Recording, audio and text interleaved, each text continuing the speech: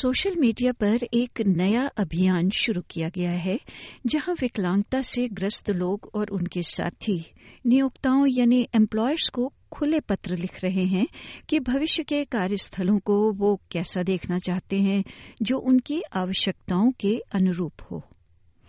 आशा है कि dear future boss अभियान कार्यस्थलों को और अधिक सुलभ और समावेशी बनाने में अधिक जागरूकता पैदा करेगा।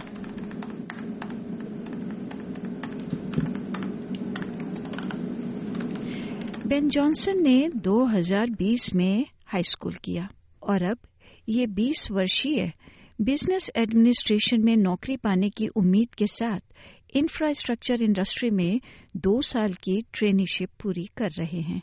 I'm working in the HR team at the moment, so sort of working under the HR business partner, just sort of shadowing her and completing, basic admin tasks and letter creation.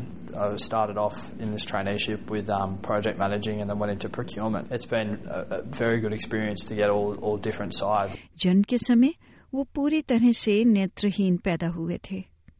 उनका कहना है कि work force में आना सभी के लिए सीखने की अवस्था रही है।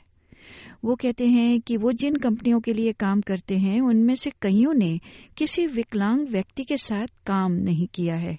पूर्ण रूप से दृष्टि न होने की बात तो छोड़ ही दें, तो ये हर किसी के लिए नई चीज थी ये समझने के लिए कि वो कैसे काम करेंगे, जैसे वो अपनी डेस्क कैसे खोजेंगे, ऑफिस में इधर उधर कैसे जाएंगे वगैरह। A lot of the companies that I've worked for hadn't worked with someone with a disability, let alone a full vision impairment. So that was a big, learning curve for everyone just to understand how I work.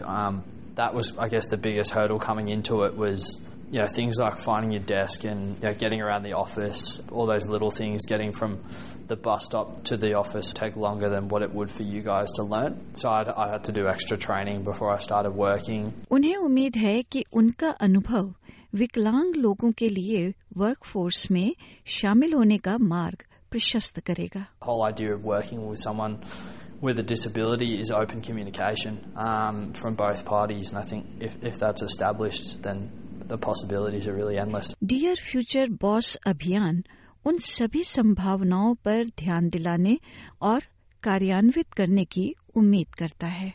शनिवार 3 दिसंबर को विकलांग लोगों के अंतर्राष्ट्रीय दिवस की अगुवाई में शुरू किया गया ये अभियान विकलांग लोगों और उनके साथियों को सोशल मीडिया पर नियोक्ताओं को एक खुला पत्र लिखने के लिए बुला रहा है, जिसमें वर्णन किया गया है कि कार्यस्थल कैसे अधिक समावेशी हो सकते हैं। पैराओलंपियन एली कोल इस अभियान के लिए एक एम्बेसडर हैं। We really want to evolve the mindset within the disability and inclusion space within workplaces. So the Dear Future Boss campaign is a really great opportunity for people to put their voices down on a piece of paper, be really vulnerable and honest in the workplace that they want to be able to see.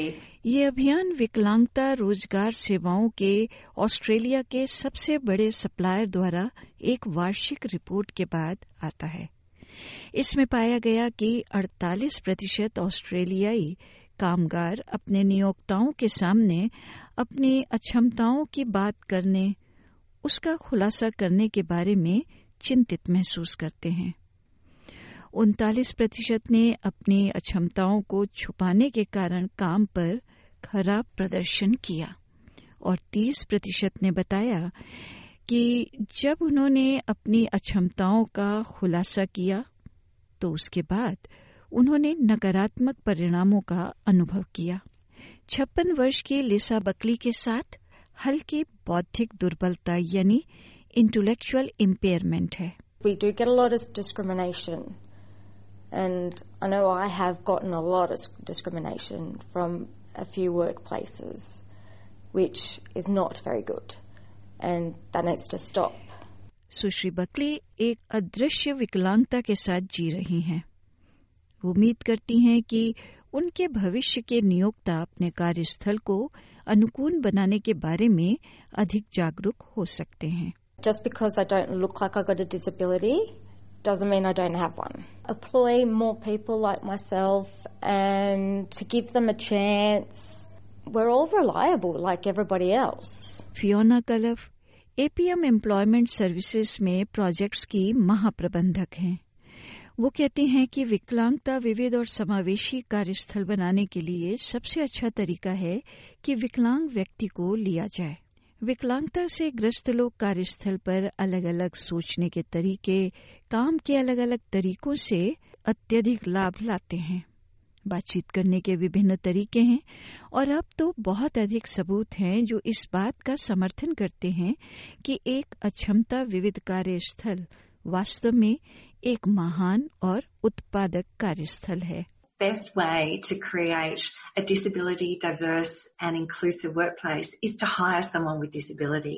We are seeing over and over the immense benefits that people with disability bring to the workplace. Different ways of thinking, different ways of acting, different ways of interacting. And there is a lot of evidence now that supports that a disability diverse workplace is in fact a great and productive workplace. और विकलांग लोगों के लिए ये अपनी आवाज के बारे में है। Dear future boss, my name is Lisa Gabriel Buckley and I hope you see me for me. Dear future boss, my name is Ben Johnston and I want a fair chance and equal opportunities. SBS news के लिए एमा कैलावा की इस report को प्रस्तुत किया SBS Hindi के लिए अनीता बरार ने।